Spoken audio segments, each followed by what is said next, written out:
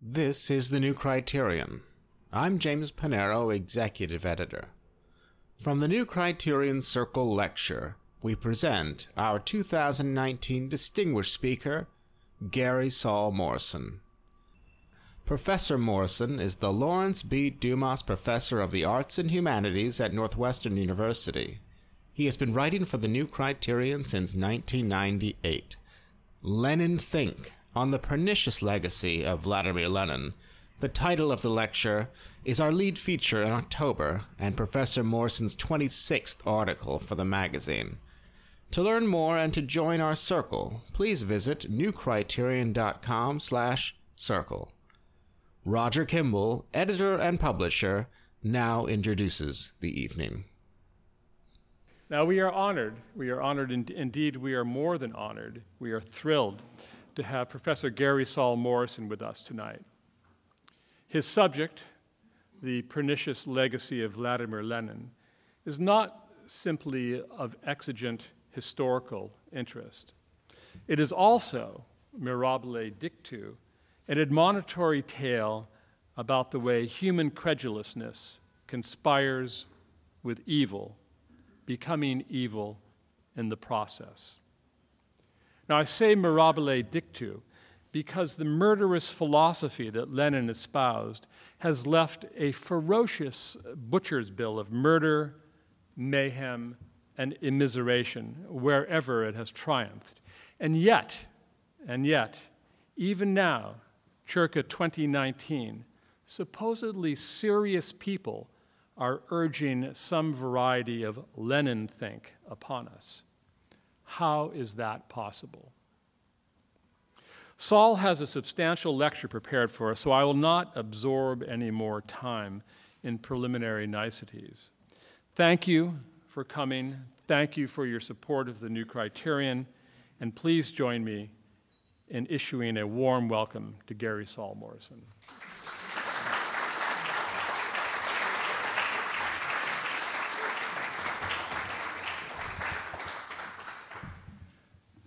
Well, first of all, the honor really is mine. I love this magazine. It is uniquely serious. There's nothing like it in the world, and in its breadth of coverage, and in its trenchant openings each time by Roger, who has taught me a great deal over the years. So the title of this talk is Leninthink. It's in 8 parts. I tell you that so you will know at each point how much left you have to sit through. It begins with 3 quotations. The first is from Vyacheslav Molotov, who was the only senior official to work for both Lenin and Stalin, and it's when he was asked to compare them. And he said, Lenin was more severe. The second quotation is from Maxim Gorky. Quote, Lenin in general loved people, but his love looked far ahead through the mists of hatred, unquote. And the third quotation is from Lenin himself. When we are reproached with cruelty, we wonder how people can forget the most elementary Marxism. Part 1 is called Beyond Doctrine. An old Soviet joke poses the question, what was the most important world historical event of the year 1875? Answer, Lenin was 5 years old.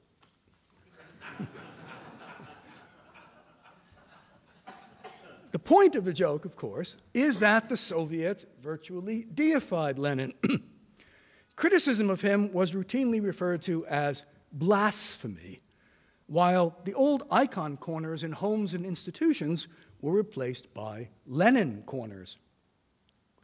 Lenin museums sprung up everywhere, and institutions of every kind took his name. In addition to Leningrad, there were cities named Leninsk in Kazakhstan, Leninogorsk in Tatarstan, Leninol in Dagestan, Leninakin in Armenia, and Leninkend Leninavan, and at least 4 different Lenin-abads.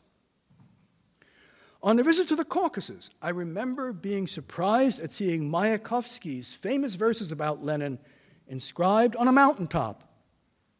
Quote, "Lenin lived. Lenin lives. Lenin will live."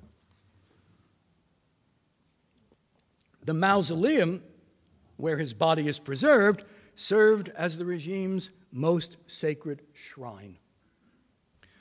As we approach the 150th anniversary of Lenin's birth, understanding him grows ever more important. Despite the fall of the Soviet Union, Leninist ways of thinking continue to spread, especially among Western radicals who have never read a word of Lenin.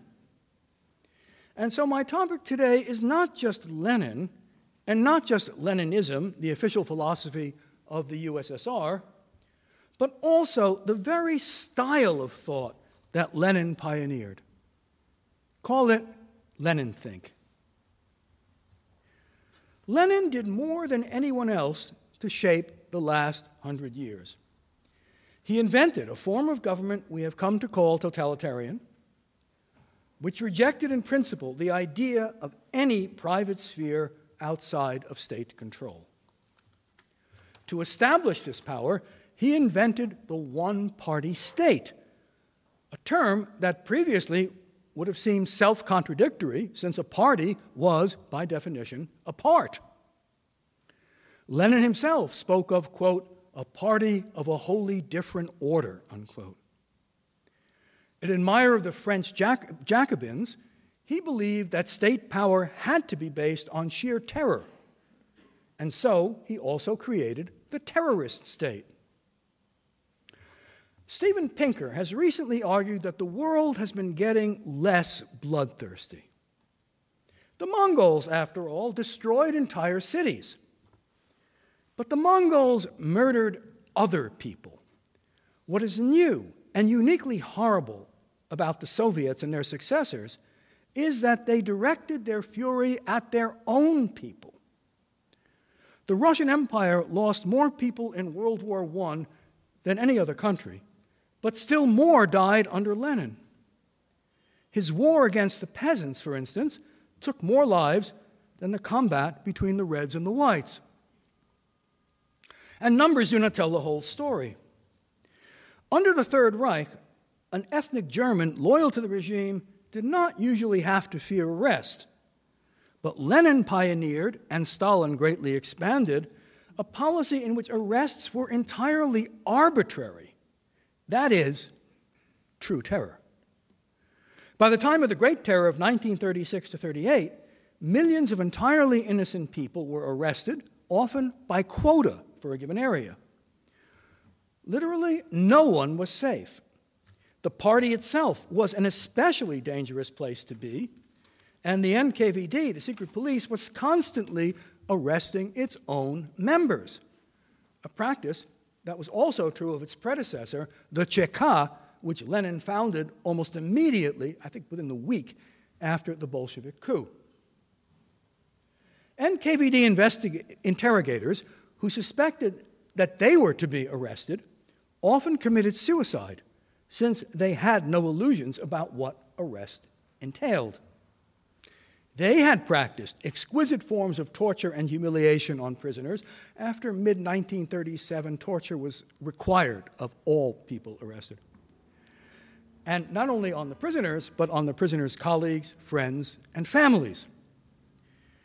Member of a family of a traitor to the fatherland was itself a criminal category. And whole camps were set up for wives of enemies of the people. Never before had such practices defined a state. For good reason, many have traced these practices to Lenin's doctrines. In his view, Marx's greatest contribution was not the idea of the class struggle, but the dictatorship of the proletariat. And as far back as 1906, Lenin defined dictatorship as, quote, nothing other than power which is totally unlimited by any laws, totally unrestrained by absolutely any rules, and based directly on force, unquote. He argued that a revolutionary party must be composed entirely of professional revolutionaries, drawn mainly from the intelligentsia, and subject to absolute discipline and a readiness to do literally anything the leadership demanded. These and other Leninist ideas played a key role, but they derived from a specific Leninist way of thinking, and that is what I want to focus on today. I know this way of thinking in my bones. I'm myself a pink diaper baby, and I remember being taught this way of thinking, taken for granted by all right-thinking people. Memoirs of many ex-communists, from David Horowitz to Richard Wright, confirm that more than doctrines, it was the Leninist style of thought that defined the difference between an insider and an outsider. And that way of thought is very much with us.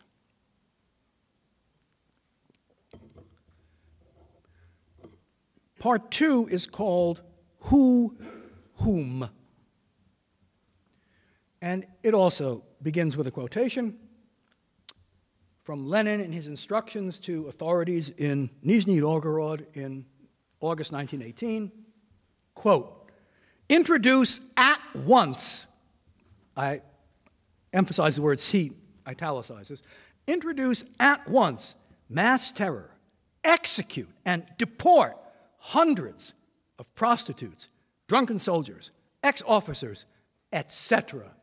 The etc. is my favorite part. Lenin regarded all interactions as zero-sum. To use the phrase he made famous, the fundamental question is always whom? Who dominates whom?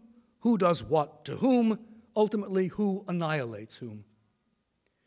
To the extent that we gain, you lose. Contrast this view with the one taught in basic microeconomics. Whenever there is a non-forced transaction, both sides benefit, or they would not make the exchange. For the seller, the money is worth more than the goods he sells, and for the buyer, the goods are worth more than the money.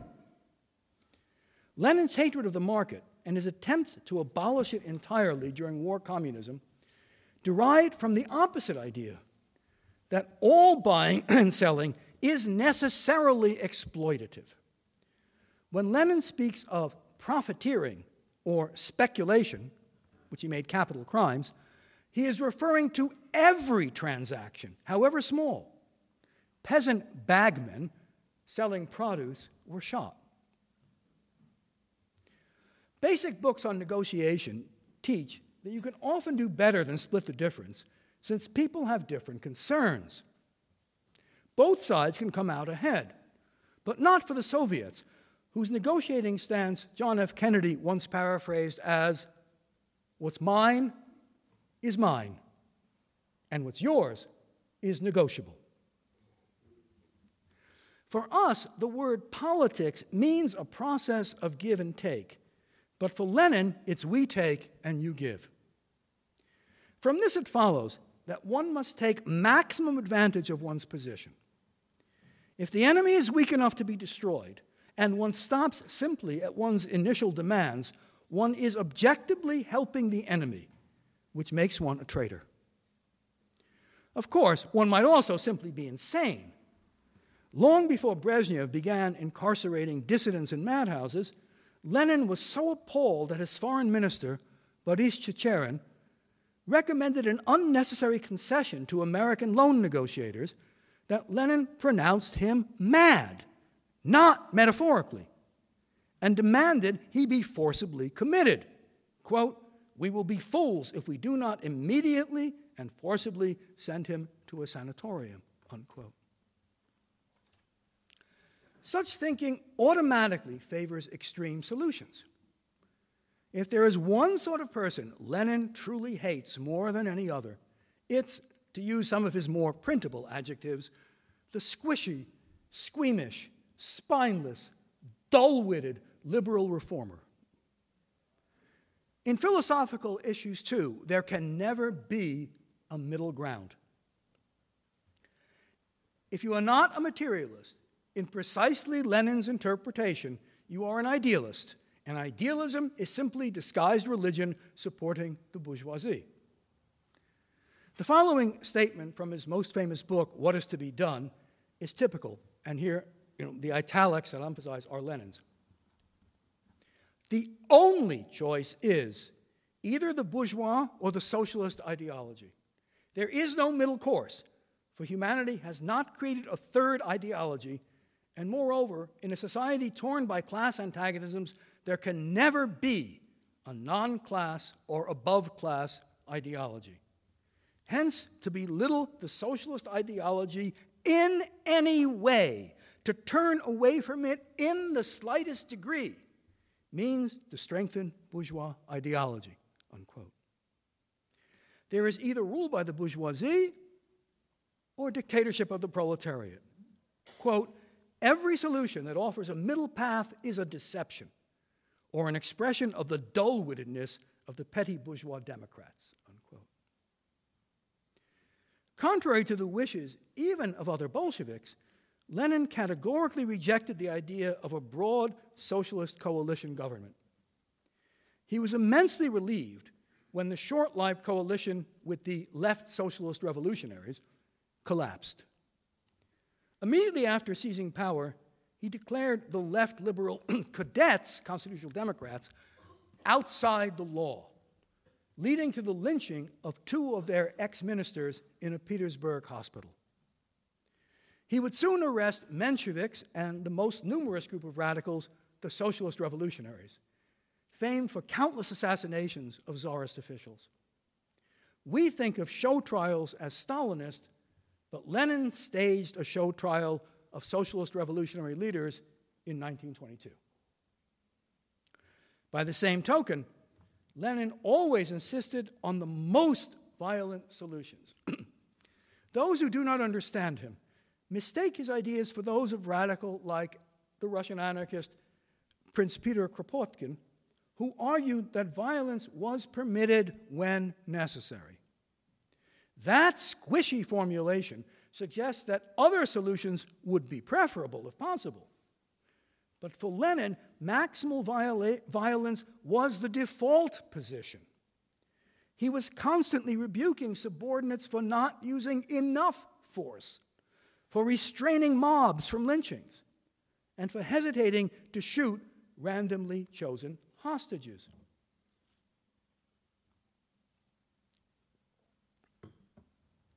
One could almost say that force had a mystical attraction for Lenin. He had workers drafted into a labor army where any shirking or lateness, a few minutes late to work, was punished by sentence to a concentration camp. Yes, Bolsheviks used the term concentration camp from the start and did so with pride. Until economic collapse forced Lenin to adopt the new economic policy, he demanded that grain not be purchased from peasants, but requisitioned at gunpoint. Naturally, peasants, Lenin called recalcitrant peasants kulaks, rebelled all over Russia. In response to one such kulak uprising, Lenin issued the following order. I quote, "The kulak uprising in your 5 districts must be crushed without pity. 1, hang, and I mean hang so that people can see not less than 100 known kulaks, rich men, bloodsuckers. 2, publish their names. 3, take all their grain away from them. 4, identify hostages. Do this so that for hundreds of miles around, the people can see, tremble, know, and cry. Yours, Lenin. P.S. Find tougher people." Dmitry Volkogonov, the first biographer with access to the secret Lenin archives, concluded that for Lenin, violence was a goal in itself. He quotes Lenin in 1908, recommending, quote, "real nationwide terror which invigorates the country and through which the great French Revolution achieved glory," unquote. Lenin constantly recommended that people be shot, quote, without pity, or, quote, exterminated mercilessly. The philosopher Leszek Kolakowski wondered wryly what it would mean to exterminate people mercifully. Exterminate is a term used for vermin, and long before the Nazis described Jews as Ungeziefer, vermin, Lenin routinely called for, quote, the cleansing of Russia's soil of all harmful insects, of scoundrels, fleas, bedbugs, the rich, and so on, unquote. Lenin worked by a principle of anti-empathy, and this approach was to define Soviet ethics. I know of no other society, except those modeled on the one Lenin created, where school children were taught that mercy, kindness, and pity are vices. After all, these feelings might lead one to hesitate shooting a class enemy or denouncing one's parents. The word conscience went out of use, replaced by consciousness in the sense of Marxist-Leninist ideological consciousness. During Stalin's great purges, a culture of denunciation reigned, but it was Lenin who taught, quote, a good communist is also a good Chekist, secret policeman.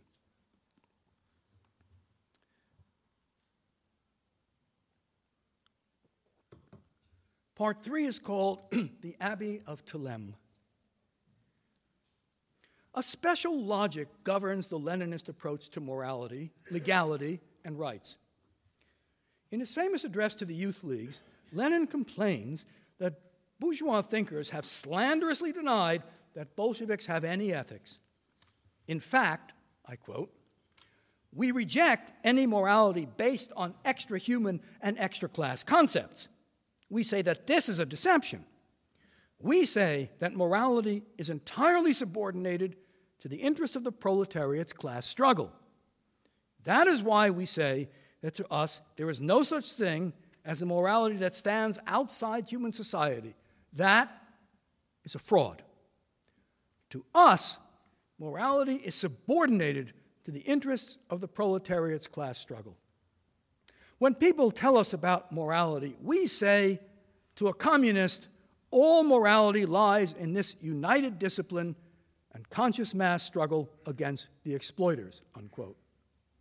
In short, Bolshevik morality holds that whatever contributes to Bolshevik success is moral, whatever hinders it is immoral. Now imagine someone saying, my detractors claim I have no morals, but that is sheer slander. On the contrary, I have a very strict moral code from which I never deviate. Look out for number one. We might reply, the whole point of a moral code is to restrain you from acting only out of self-interest. Morality begins with number two. A moral code that says you must do what you regard as your self-interest is no moral code at all. The same is true for a code that says the Communist Party is morally bound to do whatever it regards as in its interest. Rabelais' pleasure-seeking utopia, the Abbey of Thelem, was governed, like all abbeys, by a rule. In this case, however, the rule was an anti-rule. Do as you wish. People were to be restrained from yielding to any restraints. Ever since, such self-canceling imperatives have been called Thelemite commands. Bolshevik legality was also Thelemite. If by law one means a code that binds the state as well as the individual, specifies what is and what is not permitted, and eliminates arbitrariness, then Lenin entirely rejected law as bourgeois. He expressed utter contempt for the principles no crime without law and no punishment without a crime. Recall that he defined the dictatorship of the proletariat as rule based entirely on force, absolutely unrestrained by any law. His more naive followers imagined that rule by sheer terror would cease when Bolshevik hold on power was secure, or when the new economic policy relaxed restrictions on trade. But Lenin made a point of disillusioning them. Quote, "It is the biggest mistake to think that the NEP will put an end to the terror. We shall return to the terror and to economic terror," he wrote, unquote. When D.I. Korsky, the People's Commissar of Justice, was formulating the first legal code, Lenin demanded that terror and arbitrary use of power be written into the code itself. He insisted, quote, "The law should not abolish terror. It should be substantiated and legalized in principle without evasion or embellishment," unquote. So far as I know, never before had the law prescribed lawlessness. Do as you wish, or else. Lenin had ascribed the fall of the Paris Commune to the failure to eliminate all law, and so the Soviet state was absolutely forbidden from exercising any restraint on arbitrary use of power. Indeed, officials were punished for such restraint, which Lenin called impermissible slackness, and Stalin would deem lack of vigilance. The same logic applies to rights. On paper, the Soviet Constitution of 1936 guaranteed more rights than any other state in the world. I recall a Soviet citizen telling me that people in the USSR had absolute freedom of speech, so long as they didn't lie. I thought of this curious concept of freedom when one of my recent students defended complete freedom of speech except for hate speech. And hate speech, if you probed, included anything he disagreed with. Whatever did not seem hateful was actually a dog whistle. As far back as 1919, Soviet parlance distinguished between purely formal law and what was called, quote, the material determination of the crime, unquote. A crime was not an action or omission specified in the formal code because, quote, every socially dangerous act or omission was automatically criminal. For example, Article 1 of the Civil Code of October 31st, 1922, laid down that civil rights, I quote again, are protected by the law unless they are exercised in contradiction to their social and economic purposes, unquote. Like the material definition of crime, the concept of purposefulness, celoobraznost, created a system of telemite rights. The state was absolutely prohibited from interfering with your rights unless it wanted to.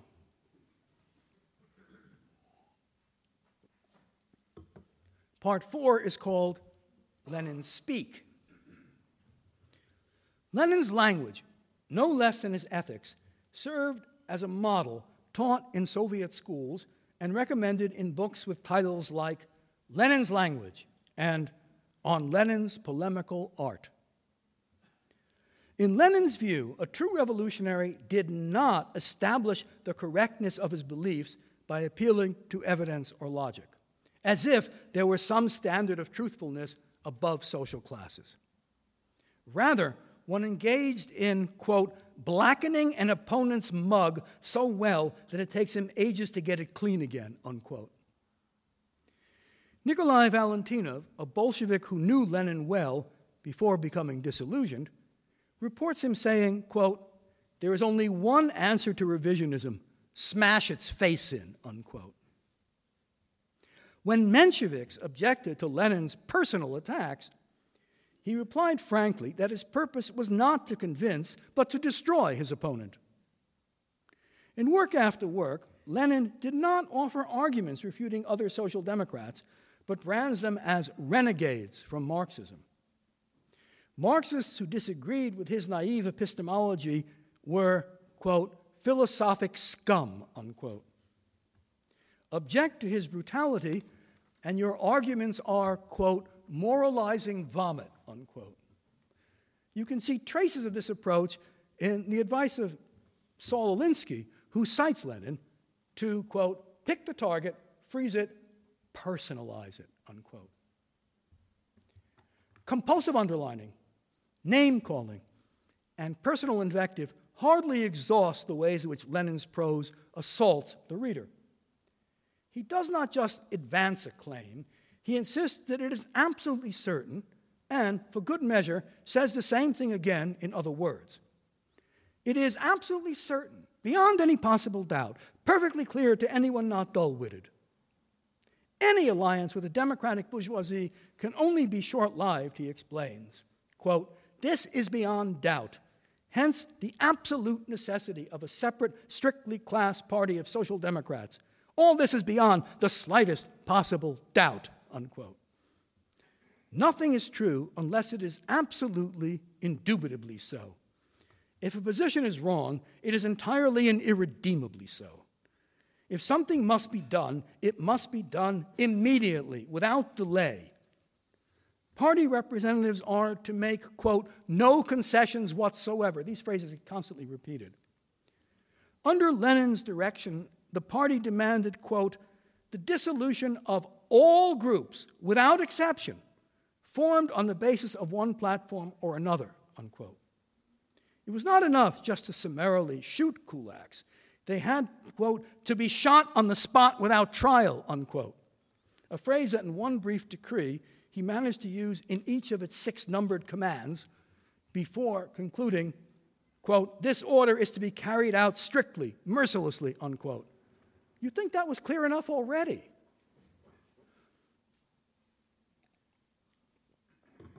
No concessions, compromises, exceptions, or acts of leniency. Everything must be totally uniform, absolutely the same, unqualifiedly unqualified.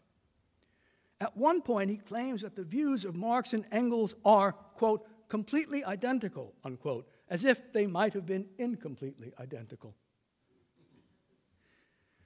Critics objected that Lenin argued by mere assertion. He disproved a position simply by showing it contradicted what he believed. In his attack on the epistemology of the philosophers Mach and Avenarius, for instance, every argument contrary to dialectical materialism is rejected for that reason alone. Valentinov, who saw Lenin frequently when he was crafting this treatise, reports that Lenin at most glanced through their work for a few hours. It was easy enough to attribute to them views they did not hold, associate them with disreputable people they had never heard of, or ascribe political purposes they had never imagined. These were Lenin's usual techniques, and he made no bones about it. Valentinov was appalled that both Lenin and Plekhanov, who was the first Russian Marxist, insisted that there was no need to understand opposing views before denouncing them, since the very fact that they were opposing views proved them wrong already. And what was wrong served the enemy, and so was criminal. He quotes Lenin, quote, Marxism is a monolithic conception of the world. It does not tolerate dilution and vulgarization by means of various insertions and additions. Plekhanov once said to me about a critic of Marxism, first let's stick the convict's badge on him, and then after that we'll examine his case. And I think that we must stick the convict's badge on anyone and everyone who tries to undermine Marxism, even if we don't go on to examine his case. That's how every sound revolutionary should react. When you see a stinking heap on the road, you don't have to poke around in it to see what it is. Your nose tells you it's shit, and you give it a wide berth, unquote. Lenin's words took my breath away, Valentinov recalls. I had the same reaction when I first heard a student explain that a view had to be wrong simply because it appeared on Fox News. Opponents objected that Lenin lied without compunction, and it is easy to find quotations in which he says, as he did to Bolshevik leader Karl Radek, who told you a historian has to establish the truth? Yes, we are contradicting what we said before, he told Radek, and when it is useful to reverse positions again, we will. Orwell caught this aspect of Leninism. Oceania was at war with East Asia. Therefore, Oceania had always been at war with East Asia.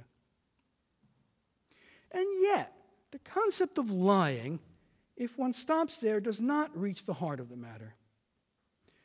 In his novella, The Death of Ivan Ilyich, Tolstoy remarks that, contrary to appearances, the hero was not a toady.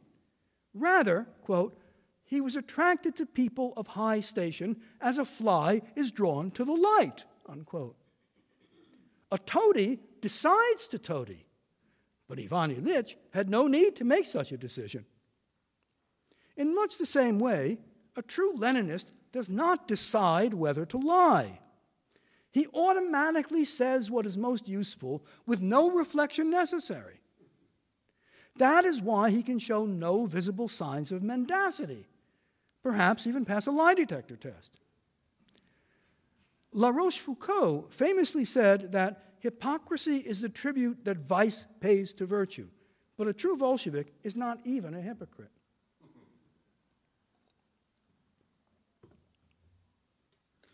Western scholars who missed this aspect of Leninism made significant errors. For example, they estimated the size of the Soviet economy by assuming that official figures were distorted, and so they made appropriate adjustments. But as Robert Conquest points out, they were not distorted.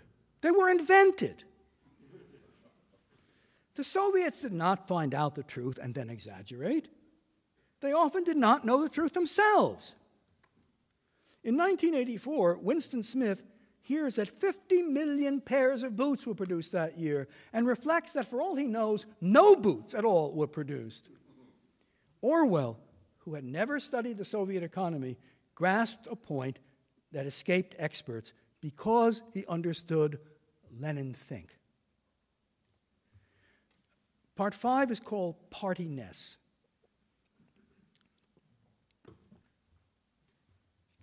Lenin did not just invent a new kind of party, he also laid the basis for what would come to be known in official parlance as partynost, literally partyness, in the sense of party-mindedness. Arthur Koestler understood part of partynost when he described a communist confessing to fantastic crimes because loyalty to the party trumped everything else. If the party needed one to confess to spying for the Poles, Japanese, and Germans at the same time, while conspiring with Trotsky to murder Stalin and spread typhus among pigs, all while one was already in prison, a true party-minded Bolshevik would do so. In his celebrated Catechism of a Revolutionary, the 19th century terrorist Sergei Nechayev, whose story inspired Dostoevsky's novel The Possessed, writes that a true revolutionary, quote, has no interests, no habits, no property, not even a name. Everything in him is wholly absorbed by a single exclusive interest, a single thought, a single passion, the revolution, unquote. Nechayev and his contemporary Pyotr Tkachov established a particular tradition of revolutionaries to which Lenin traced his lineage. The true party member cares for nothing but the party. It is his family, his community, his church. And according to Marxism-Leninism, everything it did was guaranteed to be correct. Trotsky, forced to reverse one of his positions to conform to the party line, explained, quote, none of us desires or is able to dispute the will of the party. Clearly, the party is always right. We can only be right with and by the party, for history has provided no other way of being in the right. If the party adopts a decision which one or other of us thinks unjust, he will say, just or unjust, it is my party, and I will support the consequences of the decision to the end, unquote. Even this much-quoted statement, though, does not get Partynist quite right, since immediately after affirming that history guarantees the party's infallibility, Trotsky speaks of supporting the party even when it is wrong. His ally, the prominent Bolshevik Yuri Pyatakov, did better. When Valentinov happened to meet Pyatakov in Paris, he reproached him for cowardice in renouncing his former Trotskyite views. Pyatakov replied by explaining the Leninist concept of the party. Quote, "According to Lenin, the Communist Party is based on the principle of coercion which doesn't recognize any limitations or inhibitions. And the central idea of this principle of boundless coercion is not coercion itself, but the absence of any limitation whatsoever, moral, political, and even physical as far as that goes. Such a party is capable of achieving miracles and doing things which no other collective of men could achieve. A real communist is a man who was raised by the party and had absorbed its spirit deeply enough to become a miracle man," unquote. Pyatakov grasped Lenin's idea that coercion is not a last resort, but the first principle of party action. Changing human nature, producing boundless prosperity, overcoming death itself, all these miracles could be achieved because the party was the first organization ever to pursue coercion without limits. In one treatise, 1952, Stalin corrects the widespread notion that the laws of nature are not binding on Bolsheviks. He explains they are. And it is not hard to see how this kind of thinking took root. And given an essentially mystical faith in coercion, it is not hard to see how imaginative forms of torture became routine in Soviet justice. Pyatakov drew significant conclusions from this concept of the party. Quote, "For such a party, a true Bolshevik will readily cast out from his mind ideas to which he has believed for years. A true Bolshevik has submerged his personality in the collective, the party, to such an extent that he can make the necessary effort to break away from his own opinions and convictions and can honestly agree with the party. That is the test of a true Bolshevik. There could be no life for him outside the ranks of the party, and he would be ready to believe that black was white and white was black if the party required it. In order to become one with this great party, he would fuse himself with it, abandon his own personality, so that there was no particle left inside him which was not at one with the party," unquote. Did Orwell have this statement in mind when O'Brien gets Winston Smith to believe that twice 2 is 5? In 1936, Pyatakov asked the party secretariat to censure him for not having revealed his wife's Trotskyite connections. To prove his partynost, he offered to testify against her and then, after her condemnation, to shoot her himself. Pyatakov was himself shot.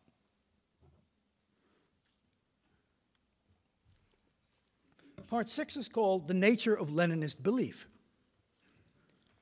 Partyness does not entail merely affirming that black is white, but actually believing it. The wisest students of Bolshevik thinking have wondered, what does it mean to believe? Truly believe what one does not believe. Many former communists describe their belated recognition that experienced party members do not seem to believe what they profess. In his memoir, American Hunger, much of which is devoted to his experiences in the American Communist Party, Richard Wright describes how he would point out that the party sometimes acted contrary to its convictions, or in the name of helping black people, actually hurt them. What most amazed Wright was that he usually could get no explanation for such actions at all. "You don't understand," he was constantly told. And the very fact that he asked such questions proved that he didn't. It gradually dawned on him that the party takes stances not because it cares about them, although it may, but because it is useful for the party to do so. Doing so may help recruit new members, as its stance on race had gotten Wright to join. But after a while, a shrewd member learned, without having been explicitly told, that loyalty belonged not to an issue, not even to justice broadly conceived, but to the party itself. Issues would be raised or dismissed as needed. My mother left the American Communist Party in 1939 in response to the Hitler-Stalin Pact. But her friends who remained were able, like Pyatakov, to turn on a dime. One morning, the Daily Worker followed Pravda and described Nazis as true friends of the working class. The next, nothing too strong could be said against them. Crucially, and as Orwell dramatized in 1984, there was never an admission that any change had taken place. When it suddenly dawned on them that issues were pretexts, Wright and some others like him faced a choice. Usually, however, there was no sudden realization, and so no choice was required. I speak from memory now. What happens is something like this. When a criticism of the true ideology is advanced, or when embarrassing facts come out, everyone learns a particular answer. One neither believes nor disbelieves the answer. One demonstrates one's loyalty by saying it. It is interesting to be present when the answer is still being rehearsed. Gradually, one acquires a little mental library of such canned answers, and the use of them signals to others in the know that you are one of them. If this process took place often enough in childhood, the moment of decision lies in the remote past, if it ever happened at all. For those who joined as adults, there is social pressure to accept one more explanation. Imagining not accepting today's charge against Trump or Chick-fil-A. Why stop now? Wright is unusual in that for him, the process became acute and demanded he address it. In his history of Marxism, Kolakowski explains some puzzling aspects of Bolshevik practice in these terms. Everyone understands why Bolsheviks shot liberals, socialist revolutionaries, Mensheviks, and Trotskyites.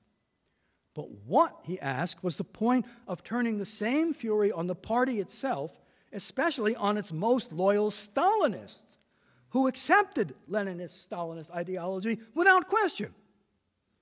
Kolakowski observes that it is precisely the loyalty to the ideology that was the problem. Anyone who believed in the ideology might question the leader's conformity to it. He might recognize that the Marxist-Leninist Party was acting against Marxism-Leninism as the party itself defined it. Or he might compare Stalin's statements today with Stalin's statements yesterday. Kolakowski observes, quote, "The citizen belongs to the state and must have no other loyalty, not even to the state ideology," unquote. That might seem strange to Westerners, but it is not surprising to anyone who knows a system of this type from within. All deviations from the party line, all challenges to the leadership, appealed to official ideology, and so anyone who truly believed the ideology was suspect. Quote, "The Great Purge, therefore, was designed to destroy such ideological links as still existed within the party, to convince its members that they had no ideology or loyalty except to the latest orders from on high. Loyalty to Marxist ideology as such is still, Kolakowski is writing in 1978, a crime and a source of deviation of all kinds," unquote. The true Leninist did not even believe in Leninism. Part 7 is called The Other Foot. I know of no other political ideology that entails such a conception of belief. When I was a young associate professor teaching comparative literature, whose faculty were at each other's throats, I remarked to one colleague who called herself a Marxist-Leninist that it only made things worse when she told obvious falsehoods in department meetings. Surely such unprincipled behavior must bring discredit to your own position, I pleaded. Her reply brought me back to my childhood. I quote it word for word. "You stick to your principles, and I'll stick to mine." From a Leninist perspective, a liberal, a Christian, or any type of idealist only ties his hands by refraining from doing whatever works. She meant, we Leninists will win because we know better than to do that. Even Westerners who regard themselves as realists have only taken a few baby steps towards a true Leninist position. They are all the more vulnerable for imagining they have an unclouded view. Recently, Attorney General William Barr asked how his critics would have reacted had the FBI secretly interfered with the Obama campaign. What if the shoe were on the other foot, he asked. From a Leninist perspective, this question demonstrates befuddlement. In his book Terrorism and Communism, Trotsky imagines the high priests of liberalism, as he calls them, asking how Bolshevik use of arbitrary power differs from Tsarist practices. Trotsky sneers, I quote, "You do not understand this, holy men? We shall explain it to you. The terror of Tsarism was directed against the proletariat. Our extraordinary commissions shoot landlords, capitalists, and generals. Do you grasp this distinction? For us communists, it's quite sufficient," unquote. What is reprehensible for them is proper for us, and that's all there is to it. For a Leninist, the shoe is never on the other foot because he has no other foot. And the last section is called the spectrum of awareness. When I detect Leninist ways of thinking today, people respond, "Surely you don't think all those social justice warriors are Leninists?" Of course not. The whole point of Leninism is that only a few people must understand what is going on. That was the key insight of Lenin's tract, What Is to Be Done. When Leninism is significant, there will always be a spectrum going from those who really understand to those who just practice the appropriate responses to those who are entirely innocent. The real questions are, is there such a spectrum now? And if so, how do we locate people on it? And if there is such a spectrum, what do we do about it? I have no space to address such questions here. My point is that they need to be asked. Thank you. Yeah.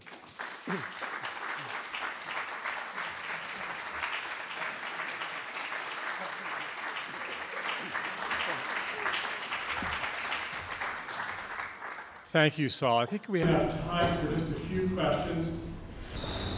Thank you very much for the stimulating lecture. At one point, you seemed to suggest that Lenin as a thinker was shaped by other 19th century Russian revolutionary thinkers, but the conclusion seems to be that Lenin really is breaking the mold. So could you say a little bit about his originality as a thinker, or whether you think maybe he should be understood as a Marxist thinker, as a thinker in the Russian revolutionary tradition, or as somebody who's just radically breaking with the past, a man? Yeah, it's a great question that I worry about. I guess my tentative answer would be all three.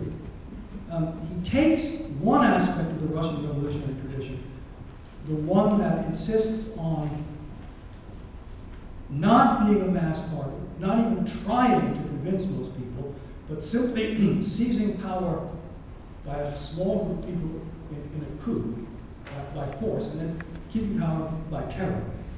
He takes that tradition and he fuses it with Marxism, which he discovers at one point, and reinterprets Marxism in that way. That was the basis of his argument with the Mensheviks, who didn't interpret. They wanted a mass party. But he also adds a good deal of his own, and he is in some sense a truly original thinker in pushing this view to its limits. You know, one of the principles of Marxist-Leninist philosophy comes out of Hegel is at a certain point, quantity changes into quality. If you pursue something, at some point, the standard example is if you heat water enough, you don't get hotter water, you get steam. Right? Well, if you push this particular tradition far enough, you get Leninism, which is sort of the steam of ideology. It's made of the same material, the way steam is, but it's something of an order of its own. And what was amazing to me is that Dostoevsky actually saw this possibility, pushing it that far, because it's described in amazing detail in The Possessed. And of course, when he did that, no one had pushed it that far. But he just, well, what if one did? He asked, and he got it right. So I don't know, but I hope that answers your question.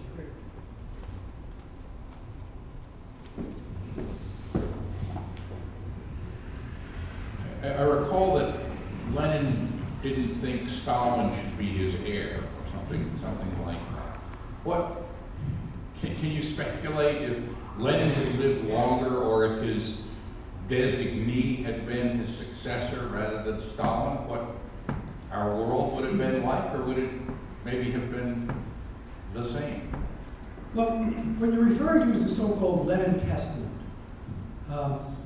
which is a very dubious document because it was written after he had massive strokes, and he couldn't hold a pen, he couldn't even talk.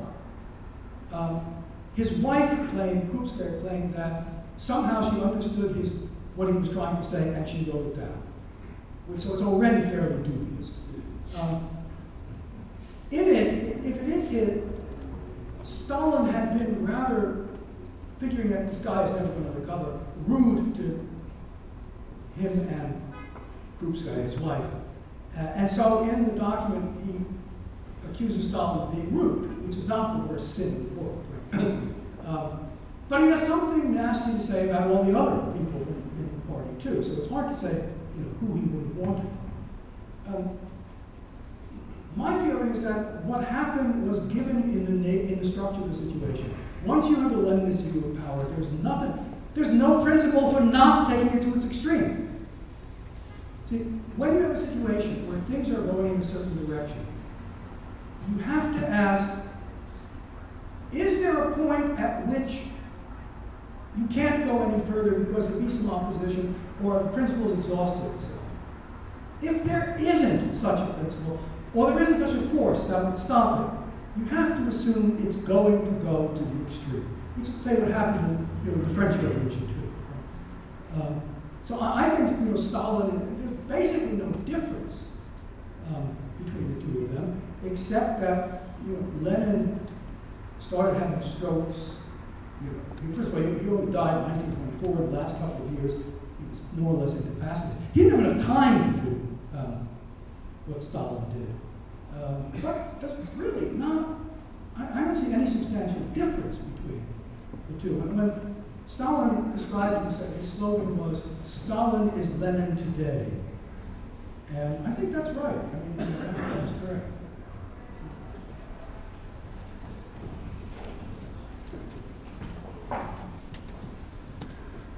Let me also thank you, Professor. One thing that occurs to most of us, I'm sure, tonight is that when we look at today's political figures, we hear ameliorative, apparently benevolent discussion, which then draws in millions of voters. You've described what Lenin thought on the inside. How did he speak to the Russian masses? And I'm wondering if in 1917 and thereafter, he may have spoken to the broad public in the ways that some of today's erstwhile future presidents speak to us. Oh, I hadn't thought about that. I think how he did claim to believe that every nationality of the former Russian Empire could be independent.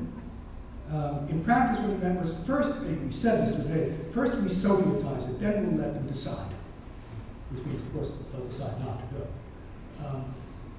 And for the peasants, while his power was insecure, he claimed to want to give peasants all the land, give them everything they wanted. But the moment he had power, he could revoke that. You say what you need to say to gain or hold power.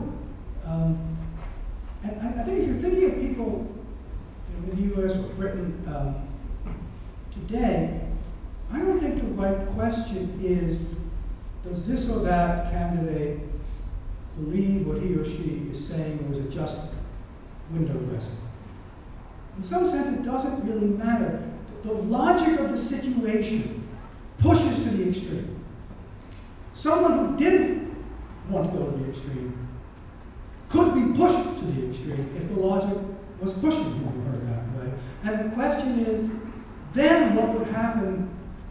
Would there be resistance in that case? And that's the question, answer. Is there something, if that push to the extreme happened, that would prevent it from going too far? That's not whether this particular person wanted to go there, because even if someone didn't want to go there, could be pushed. We see it, if you don't take an extreme enough position, you'll be attacked and you'll take the extreme position. That's the part that disturbs me. Because even the most extreme people will be pushed further. And there's no limit, is the point, unless there's a limit. And I don't know, I genuinely don't know, is there a limit? And would that happen at some point? I don't know, but that's what worries me, that I don't know.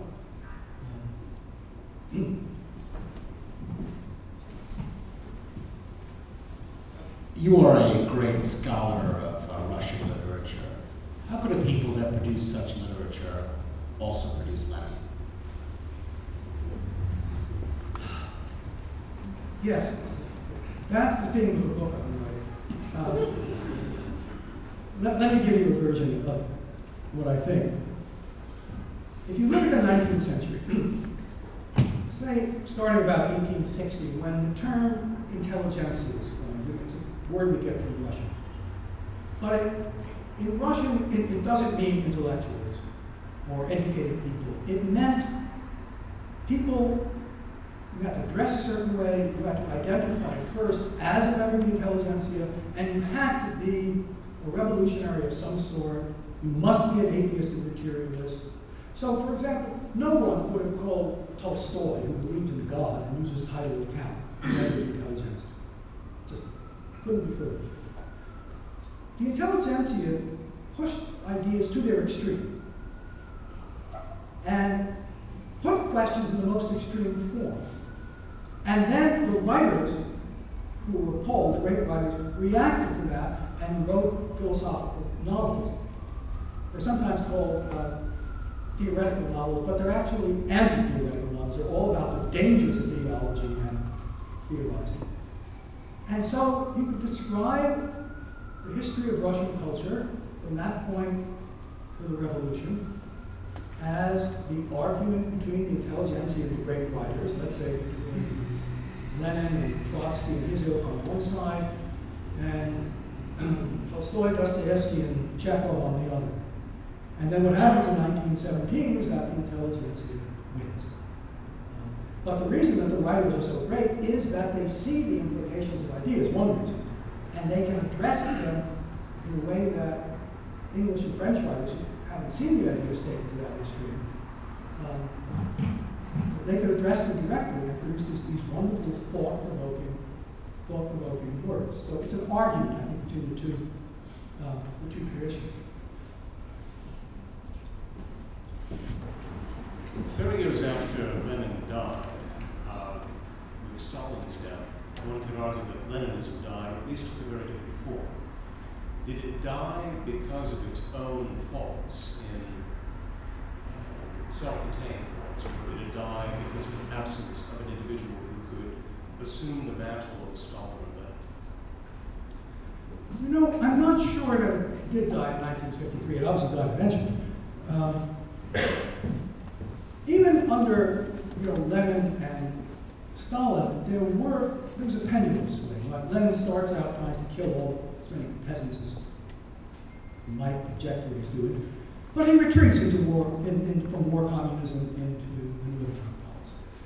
And there's this sort of back and forth that takes place. When reality hits too hard, then you back off a little bit. And I kind of wonder whether what happened in 1953 when Stalin died is kind of that backing off. They didn't give up the belief in the ideology. I mean, even when we think of Khrushchev as a liberal, because we see Stalin's campaign, but he's the one who started persecuting religion again, when Stalin had laid off for the reasons I told you, because he sincerely believed in Marxism and Leninism, and you had to wipe out religious belief. And there was nothing in the system that would have prevented it from making yet another turn back. So I think what you got was a long-term version of the new economic policy, but had it lasted longer, the opposite might have happened, until the whole thing, of course, collapsed. all good things must come to an end. Please join me in